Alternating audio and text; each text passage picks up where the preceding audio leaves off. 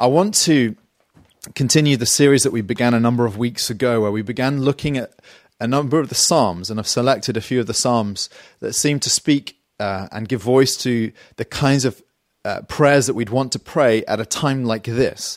And as I said at the start, all the Psalms, being the prayer book of the church, provide prayers for all kinds of many different occasions in life and experiences and emotions and the things that we go through in life. But there are a number of Psalms that speak so pertinently and perfectly to our present circumstance. And I want to open up with you Psalm 46 this morning. Psalm 46. I'd encourage you to open a Bible if you have one. Have it open on your lap as we look at this psalm. It's also, the text of the psalm is in the description below the video, so you're welcome to just scroll down and have a look at that. This particular psalm has been sort of adapted into song, and Martin Luther famously wrote his great hymn, which is called "A Mighty Fortress Is Our God," and it was described as the battle hymn of the Reformation. If anyone knew what it was to engage in spiritual warfare, Martin Luther was that man, and he experienced a great deal of setback in life and of danger and all kinds of things that he went through, and he latched on to this particular psalm and its meaning for his own circumstance, and that's why it's a psalm that's very interesting to us. But I want to let me read the psalm, and then we'll get into it. It says, "To the choir master of the sons of Korah, according to Alamoth, a song." Many of the psalms have a title like this, but this is how it goes. "God is our refuge and strength, a very present help in trouble. Therefore we will not fear though the earth gives way, though the mountains be moved into the heart of the sea, though its waters roar and foam, though the mountains tremble at its swelling. Selah. There is a river whose streams make glad the city of God, the holy habitation of the Most High. God is in the midst of her, she shall not be moved. God will help her when morning dawns. The nations rage, the kingdoms totter. He utters his voice, the earth melts. The Lord of hosts is with us. The God of Jacob is our fortress. Selah. Come, behold the works of the Lord, how he has brought desolations on the earth. He makes wars cease to the end of the earth. He breaks the bow and shatters the spear. He burns the chariots with fire. Be still and know that I am God. I'll be exalted among the nations. I will be exalted in the earth. The Lord of hosts is with us. The God of Jacob is our fortress. Selah. I want to take that line from the end of the psalm where he says, "Be still and know that I am God," and consider the whole of the psalm through that particular lens, that invitation or that command from God to us to be still and know that I am God, and try and understand better what this psalm has to say on this concept of what it means to be still in his presence. And the reason I want to address this particular idea is because I think we're living in an ironic circumstance, in the sense that if we look around us, there has never been more stillness, to my memory, of course, in the city in which we live. Being in London, if you're still in the city, you'll know it's what a striking thing, how absolutely still the city feels in contrast to what it's normally like in the rush and hurry that normally characterizes this great metropolis. And yet at the same time, even though there is immense stillness around us, stillness is the very thing that may be lacking in our own hearts, because, of course, stillness is not just a state of the circumstances that we're in. It is primarily a state of the heart. It's primarily to do with your the way that you are feeling and thinking and what's going on in your interior life. And so this is the irony of the situation. As the world grows more still, our hearts are in somewhat of turmoil. And this is why I wanted to think about this aspect of stillness. I want us then to think about what he means by this command to be still and know. What does it mean to be still? And we can rule out a couple of options just right from the start. He is not talking here about a state of emptiness. If you were to go into outer space, space would be remarkably still. There's nothing for endless leagues and miles. And yet, of course, the psalmist isn't speaking about emptiness. He's speaking about a stillness which is in the presence of God. So it's quite different from a state of emptiness. And neither is he speaking about a kind of emptiness of mind. Sometimes the concept of Zen has been described as no-mindedness. And I don't think that that's at all what he's speaking of here. As far as I can tell, it's possible for a cow in a field to experience a measure of Zen when they're just munching on the grass. And he's not talking about that at all. Because what the psalmist is speaking of is a very alert, full apprehension of something to do with God and the knowledge of God. So this means that we're talking about something that's very unique to the experience of the person who has encountered God or who knows God. It's something that you cannot necessarily know if you don't yourself have a relationship with God. This stillness of heart cannot be experienced if you don't know God and have not come to realize his greatness in some way.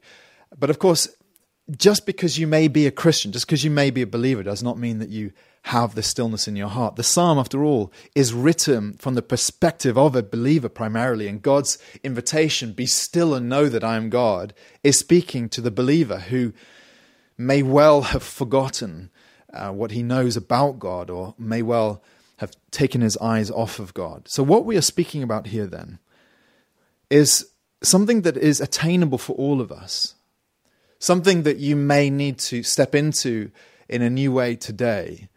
And the question is, well, how? How can you experience this stillness that the psalmist speaks of? And the answer is that it has to do with contemplation upon, or the revelation of, or a deeper knowledge of God himself that so transforms your inner life, so changes you from the inside that your experience of life will be very different. I want then to understand what this psalm has to say about this aspect of what it means to be still. You'll have noticed that the psalm falls into 3 sections, each of them ended with this word Selah, which is thought to mean a kind of pause and reflect. And therefore each element of the psalm teaches us a different aspect of what the stillness is, and I want to unpack them for you. The first then is this, that the stillness that he's speaking of is the absence of fear. It's a stillness is the absence of fear. And this comes across in the first few verses where he says, God is our refuge and strength, a very present help in trouble. Therefore we will not fear, though the earth gives way, though the mountains be moved into the heart of the sea, though its waters roar and foam, though the mountains tremble at its swelling. Now, I want us to begin just by acknowledging the problem of fear before we can consider what this psalm has to say about it. Because the thing about fear is that it can masquerade in our lives and hide itself in different forms in our daily experience. For years, I would say, I was not conscious of this problem in my own life. And it began to dawn on me a number of years ago that I was, I kind of had a default setting, I would say, toward anxiety. I don't mean a life-controlling anxiety, but a kind of low-level anxiety, especially if I felt overwhelmed by responsibilities and by the things that I had to do and accomplish or deal with. And it then gave birth to a number of behaviors or symptoms in my life that were not good and not pleasant. And it took me a long time, I would say years, to really understand that that was my problem, because I had a notion of what anxiety looks like. And to me, it looked like, somebody with a deep furrows on their forehead, gnawing their fingernails, kind of white-eyed in the presence of difficult circumstances. And I thought, I don't look like that. I'm not an anxious person. But of course, I hadn't really fully appreciated or understood that anxiety was playing a significant part in my interior life. And that acknowledgement enabled me to then face it, enabled me to make steps towards dealing with it, or dealing with it on a regular basis whenever it rears its ugly head. And I say this to you because I think that so many of us experience fears that are under the surface, but that display themselves or reveal themselves in different ways according to our temperament or circumstances or personalities. So for some people, fear is there, but it's in the form of stress, overwork, this kind of effort to achieve something. But really, the underlying motive, if you really boil it down, is always fear. The fear of failure, the fear of what if I don't do this, that, or the other. For other people, fear comes out in physiological symptoms. You may not be aware of what's happening in your emotional life.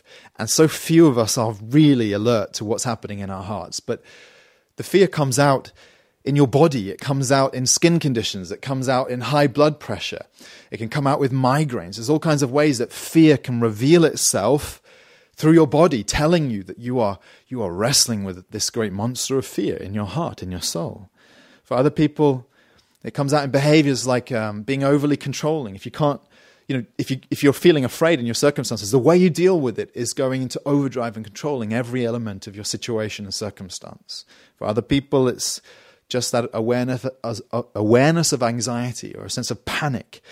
Or for many, and I think this is very common, it's diving into the hole. It's escapism.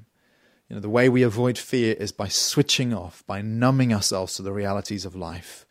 So I say all this because I suspect that for many, as you consider your own life and your soul, you're not necessarily aware that fear is a problem, but of course it is a problem, and it comes out in all kinds of different ways. Now, why then do we experience fear? Why is this a persistent, chronic problem in our lives?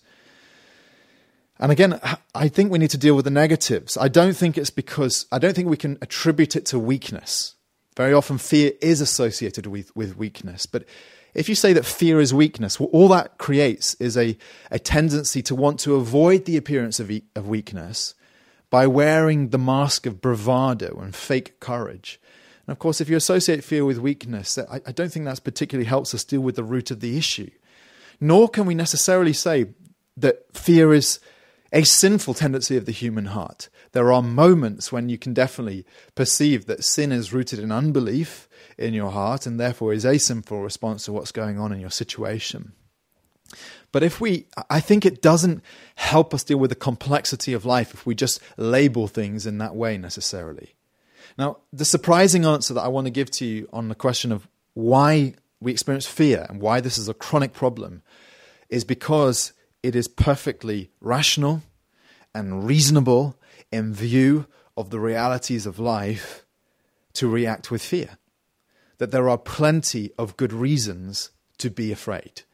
That's the bad news. And you can see this even in the way the psalmist speaks.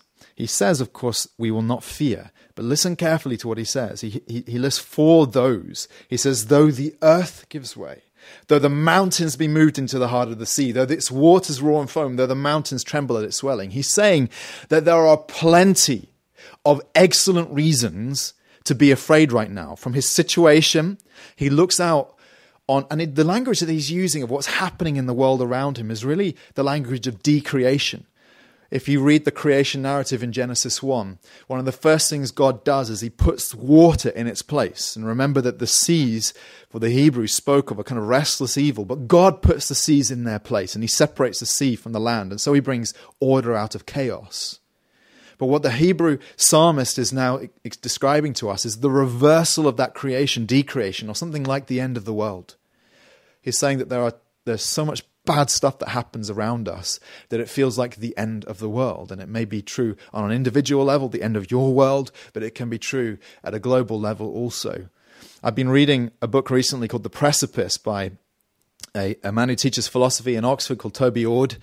And the book is really an argument to kind of help us wake up to the reality that there are very many threats to the existence of humanity. Some of them are beyond our control. Things like asteroids hitting the Earth or the sun, burning up or whatever, these kinds of things. And some of them are through the behavior of humankind that we might accidentally push the end humanity button without realizing that we're doing it. And so he goes through the whole book is about the ways we can destroy ourselves, essentially.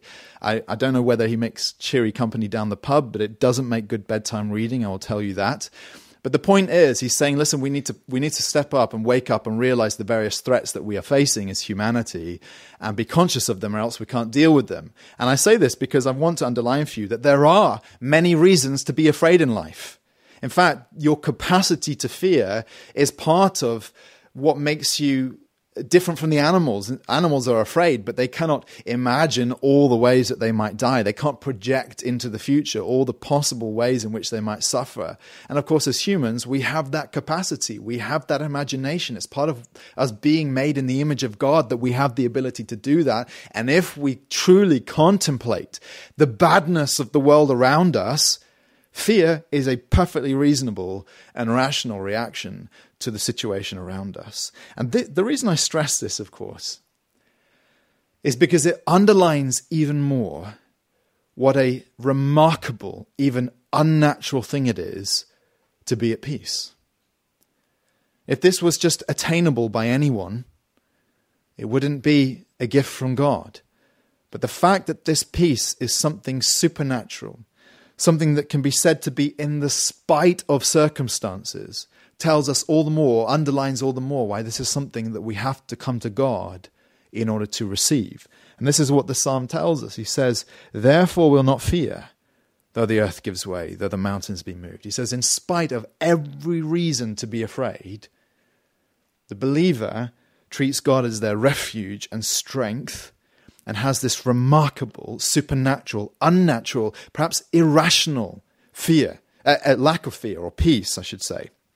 And you can see this going on in the New Testament. You see it in the life of Christ himself.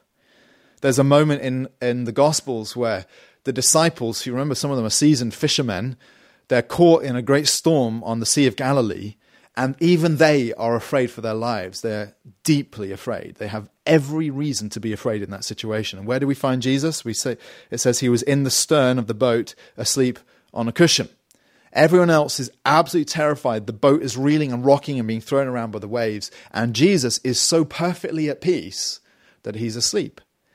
And on the surface of it, of course, what we're looking at here is something that is in a rational form of peace, because it is despite the circumstances. It's very much, in a sense, in denial of the situation, it looks like anyway. And Paul also describes this kind of peace in Philippians 4 when he's speaking to the anxious. He says, do not be anxious about anything, but in everything by prayer and supplication with thanksgiving, let your requests be made known to God. And then he says, the peace of God, which surpasses understanding, will guard your hearts and minds in Christ Jesus. So we're not speaking here about a peace which is a natural phenomenon. We're speaking here about something which is very much unnatural, which is supernatural, and which in one sense can be described as irrational because it submits to a higher rationality. It submits to a higher reason, the reality of God as our refuge and our strength. You can live in this world aware of the circumstances you're in, and you should rightly be afraid. Or you can live in this world more conscious of the reality of God and of his power. Be still, he says, and know that I am God. And then you will say with the psalmist, I will not fear, though the earth gives way. I will not fear, though everything around me be destroyed. I will not fear. I'm more aware of God than of the problems that are facing me. This stillness then is first of all an absence of fear. It's secondly, and this may surprise you, but this stillness is a sense of gladness. It's a sense of joy or a sense of happiness. And this is what he goes on to describe in the second verse. He says that there is a river whose streams make glad the city of God. I want to read the rest of that just to help us with understanding the context. He says, there's a river whose streams make glad the city of God, the holy habitation of the Most High. This is Jerusalem. God is in the midst of her, in the midst of the city. She shall not be moved. God will help her when morning dawns. The nations rage, the kingdoms totter. He utters his voice, the earth melts. The Lord of hosts is with us. The God of Jacob is our fortress. What is he speaking about here? Well, the commentators say that he's describing a situation in which the city of Jerusalem is under siege, in which it's surrounded by enemy forces. And of course, if you ask, is that a time in which you should ever experience happiness or gladness? And the answer is obviously no. The only way of surviving a siege is to stockpile. We know a thing or two about that, but to stockpile immense amounts of goods. Because there are two ways that a siege ends typically. It's either when food runs out, or before that, if the water supply runs out, if there is no fresh water. Back in the first century, there was a standoff between the Jews and the Romans, and there's a place just next to the Dead Sea called Masada. It's a hill fortress, and it's almost impregnable. It's on the top of a very high, steep rock with a flat top. And they built the fortress, and this fortress was occupied by some rebel Jews in the first century under the Roman Empire, who occupied this fortress in defiance of the Roman Empire. And when eventually, and they were there for some years, when eventually the Roman governor decided, okay, now's the time, we're going to take them out, they laid a siege around this fortress. And the Jews who were at the top of the fortress would pour water over the walls of Masada and down the sheer cliff faces, just as a way to taunt the Romans and to kind of tell them, look, we have plenty of water here. They had these underground cisterns that were fed by fresh water, and so they had no shortage of water. They couldn't be drawn out through thirst, at least. And this helps give us a little bit of context to what the psalmist is saying, in the sense when he says that there's a river whose streams make glad the city of God. He's saying that even if the city is under siege, we have this constant supply of fresh water, which makes us happy in defiance against the threats and the enemies that are just outside the walls. Now, it's clear, however, if you know anything about Jerusalem, and maybe you've seen the city, it's clear that he cannot be describing the literal situation of the city of Jerusalem. And the reason why I say that is because Jerusalem had one water source. It had a spring called the Gihon Spring, which is down in the Kidron Valley. And it filled the pool of Siloam, from which all of Jerusalem got its water supply. There are no rivers, in other words, in Jerusalem. There are no rivers particularly near Jerusalem. Jerusalem is not fed by rivers or by streams. So then what on earth is the psalmist talking about when he describes Jerusalem as being fed and made glad by the stream? And there are a number of ways that we can see this in Scripture, clues as to what he's talking about. But the dominant idea is that in a number of places in the Bible, the river is said to be sort of significant of the presence of God. There's a place in the beginning of Ezekiel 47 where Ezekiel sees a vision, and he sees water that was coming out from the temple, below the steps of the temple, and flowing out from Jerusalem, and eventually becoming a great torrent or river that touches the nations.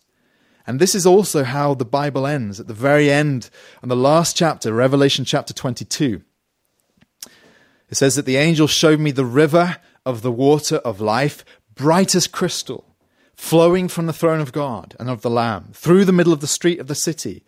So it comes from God's throne, this river, and he says it flows out through the city, and he says on either side of the river, the tree of life with its 12 kinds of fruit, yielding its fruit each month. So we see the river as primarily associated with God himself and with his presence, and therefore with him being the source of sustenance and of nourishment to the nations. That's the picture in the scriptures. So when he says here, there is a river whose streams make glad the city of God, he's describing Jerusalem under siege. He's not talking about a literal or physical river that existed in Jerusalem. He's talking about God himself in her midst. He's talking about the spiritual reality of knowing joy from God, the river that makes glad the city of God. The temple was there. God was there. God gave them joy. Now, what does this mean for you? The psalmist is trying to help us understand that there are basically two ways you can get joy. You can get your joy from the things around you, the things that you enjoy in life, the things that are part of your life experience and your circumstances. But if you imagine yourself like a city, what happens when you're under siege? What happens when those things run out, or they disappoint you, or you get bored with them, or they're taken away from you? What happens when they are cut off from you? Does that also mean that your joy ends? Is your joy so dependent upon circumstances that a siege, taken in a metaphorical sense, will rob you of joy, will render you miserable, will destroy your life essentially? That's one way of living. But he describes this other way of living in which your joy is not fundamentally rooted in the things of your life, the things around you, the circumstances around you, so that even if you're under siege, even if, in other words, these things run out or are taken away from you or removed from your life before their time, too soon, he says this joy inside comes from the presence of God, which makes you invulnerable to the experiences of disappointment, to the experiences of suffering, to the experiences of setback and of siege. Now, this is what Jesus describes as being the life of the Christian. It says in John 7 that on the last day of the feast, the great day, Jesus stood up and cried out, "If anyone thirsts, let him come to me and drink." Jesus is describing that existential desire that exists in every human heart. He's saying that all of us have within us the awareness of a thirst. In other words, a longing for true and lasting joy. And some of you have been trying to satisfy that joy with all kinds of earthly things. And the problem is, right now you're under siege. And with those things taken away from you, so is your joy taken away from you. Nothing on this earth can give you lasting joy, because nothing on this earth is permanent and guaranteed. If anyone thirsts, he says, let him come to me and drink. And then he says this, whoever believes in me, as the scripture has said, out of his heart will flow rivers of living water. And John tells us now he said this about the Holy Spirit, the Spirit, whom those who believed in him were to receive. The Lord Jesus Christ is saying that part of what it means to be a Christian, part of what it means to believe in him, is that you no longer seek the answer to your joy. You no longer seek to quench your thirst with the things of this world which are temporary and which can be taken away from you. And if you're experiencing misery right now in your present situation of lockdown, there's a very good chance that it's because you were depending on all these things to give you joy. If anyone comes to me, if anyone thirsts, let him come to me, Jesus says. And out of his heart will flow rivers of living water. There is a river whose streams make glad the city of God. It's God himself. He is our joy. Therefore, be still. In those same lines, the psalmist does talk about Jerusalem being delivered. He says, God will help her when morning dawns. But listen, deliverance is not the reason why Jerusalem is happy. Jerusalem's happy before that happens, because they have God. This stillness then is the absence of fear. It's also this experience of joy that comes from God in your life. And here's the last thing. This stillness is a sense of awe. It's a sense of awe. Let me read you this last verse. It says, Come, behold the works of the Lord, how he has brought desolations on the earth. He makes wars cease to the end of the earth. He breaks the bow, shatters the spear. He burns the chariots with fire. Be still and know that I am God. I will be exalted among the nations. I'll be exalted in the earth. The Lord of hosts is with us. The God of Jacob is our fortress. I wonder if you have ever experienced real awe in your life. What can induce awe? And I think this word obviously has been somewhat cheapened in our modern usage, because awe is not just admiration. You can experience admiration for a good TV show or your wife's cooking or something like that, but that's not awe. There's no comment on my wife's cooking, but that's not the same thing. It's not the same thing as excitement. A lot of people have sat next to me in the passenger seat of my car and said that they feared for their life, and that certainly induced a sense of excitement, but it's not the same thing as awe. Awe is something that is really limited to a deep sense of reverence mixed with fear, an overwhelming sense of wonder that very often makes you want to be totally silent.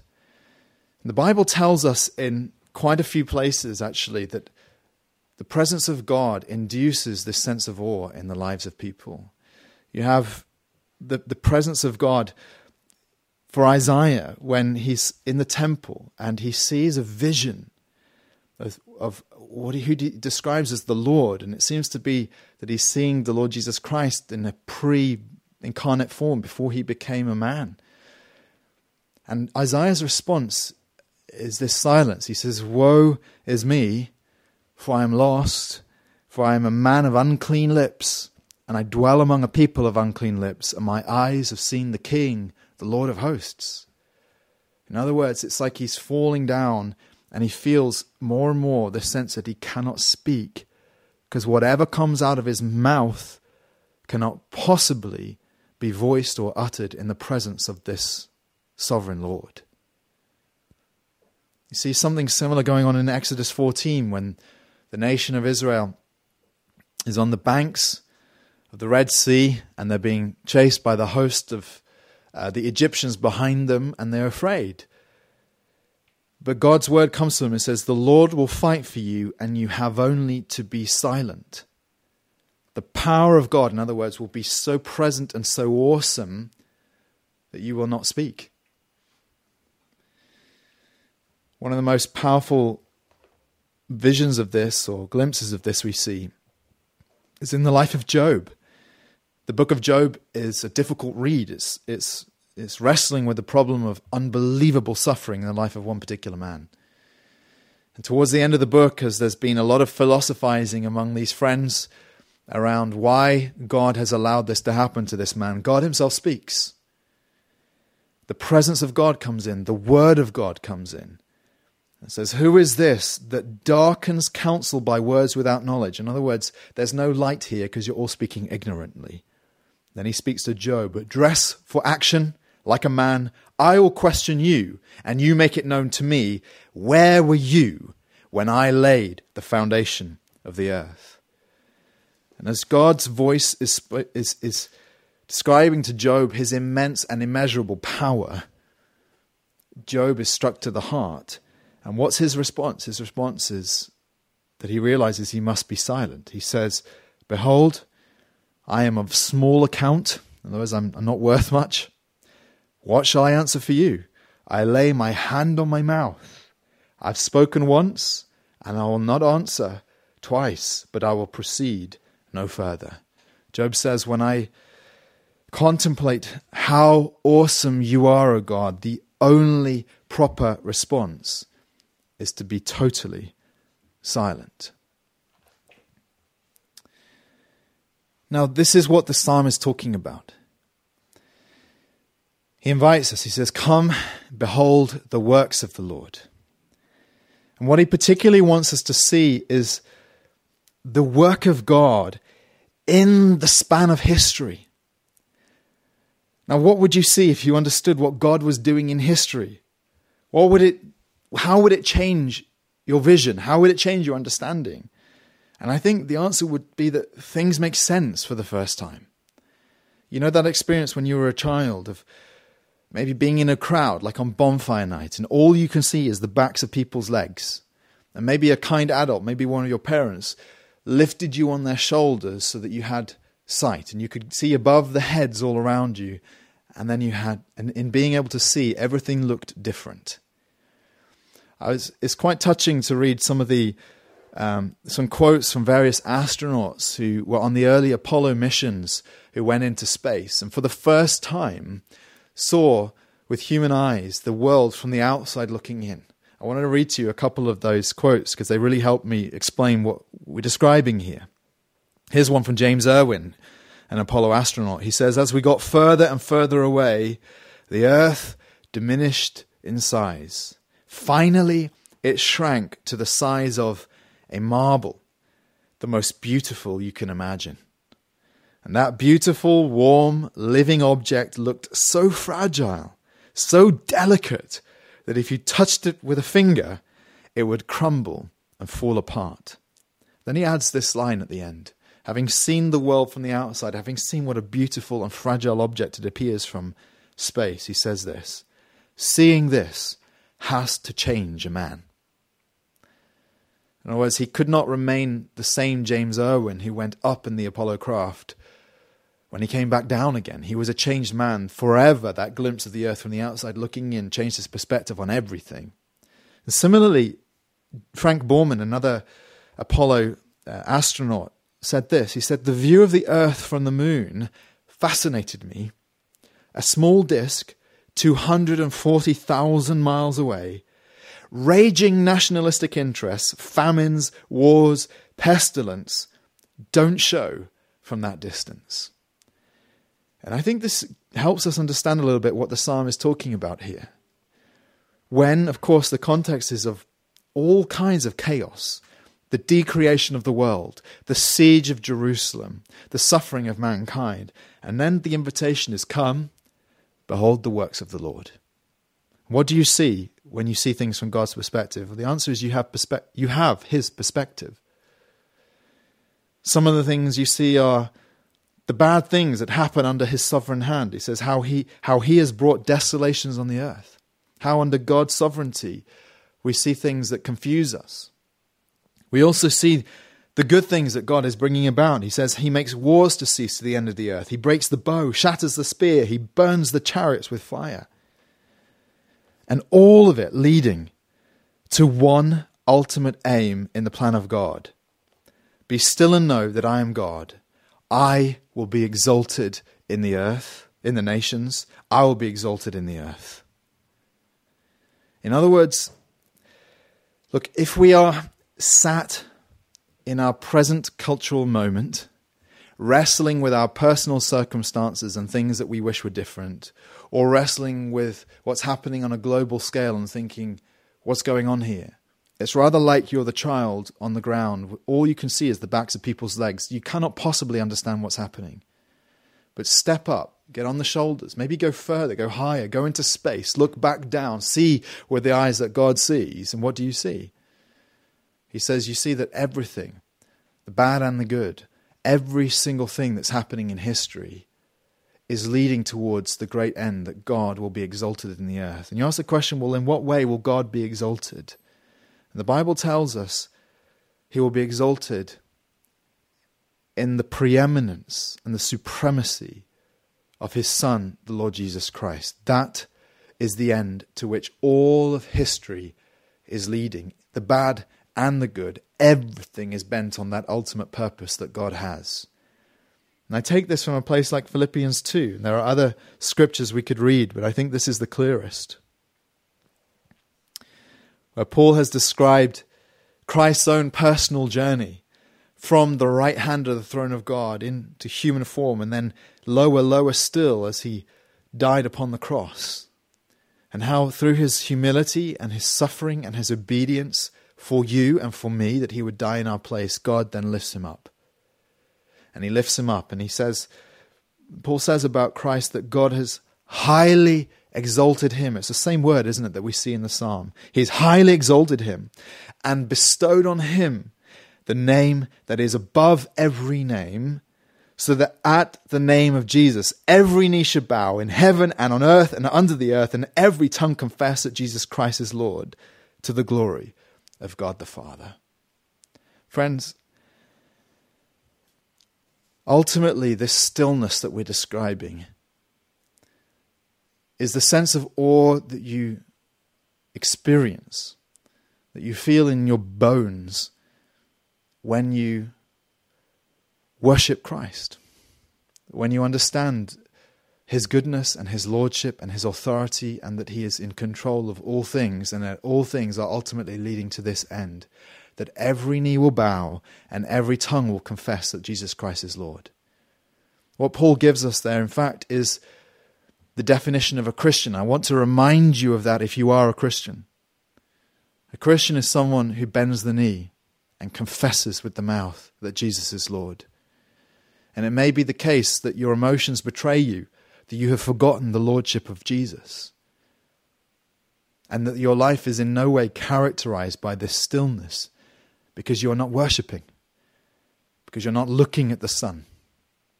I want to remind you of this, that this is the calling and the duty of the Christian, but I also want to hold this out as an offering to those of you who are not Christian. It may be the case that you felt that certain things in your life were things that you could depend upon, and right now they're taken away from you, and you're beginning to question everything.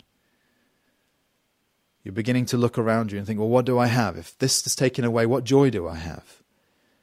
The invitation of the psalm, the invitation of Scripture, is to come before God, perhaps for the very first time in your life, and you may have lived a long life to this point, but to come to him, because it is never too late to come before God and say, and to be still, and to know that he is God. You are a creature. He is the creator. And it is incumbent upon you as a creature that you acknowledge the greatness of God and his sovereignty over our lives. It is our calling as creatures to come into his presence and to be still and to worship. And ultimately, the invitation is, come and see Jesus. Come and see this one who died for you. Come and recognize that he loves you. See the marks in his hands and in his side. See the emblems of his sacrifice, of his love for you, and know that he is for you. But come and bow, because he is Lord. And you are not. And you've been trying to rule your life up to this point. You've been trying to be the master of your own destiny up to this point, and you cannot master your destiny. Come and bow before the one who does master our destinies. Come and bow before Christ. I want to invite you to do that.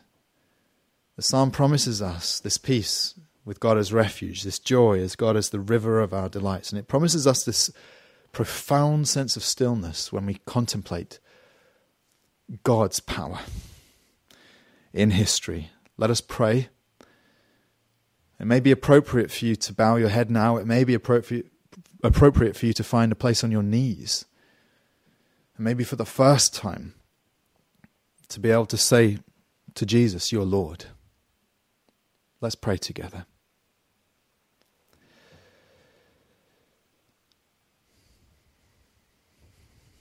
Father, we want to confess that it is very hard to see the situation we're in and the circumstances of our individual lives through the lens of faith. But your word has spoken to our hearts, and you've summoned us, and you've said, "Come, behold the works of the Lord." And you've said, "Be still and know that I am God." And Lord, it's our calling and our duty as creatures to respond to the word of the Creator and to come in obedience to you now.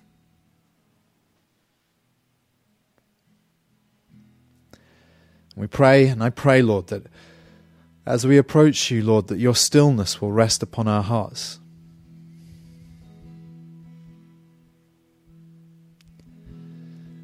Not that we can necessarily answer every question or mitigate every disaster or prevent the ends that we don't want to see. It's not necessarily that bad stuff won't happen, but Lord, that we will come to you and say, "You are good. And you reign and you rule." I pray for those, Lord, who are listening who are not Christian and who have never said Jesus is Lord, who've never bowed the knee to you. Lord, I pray that this will not feel to them just as a conquest, though it is that in one sense. You conquer our hearts. But it will feel more like a victory. It'll feel more like a privilege. It'll feel more like a liberating freedom to be able to say, "I don't need to lead my life anymore. I'm an incompetent ruler in any case. Jesus Christ, come and be my ruler." So save us afresh, we pray. And go on saving us, Lord. That we all have the stillness which is the gift of God in our hearts. And I pray this in Jesus' name. Amen.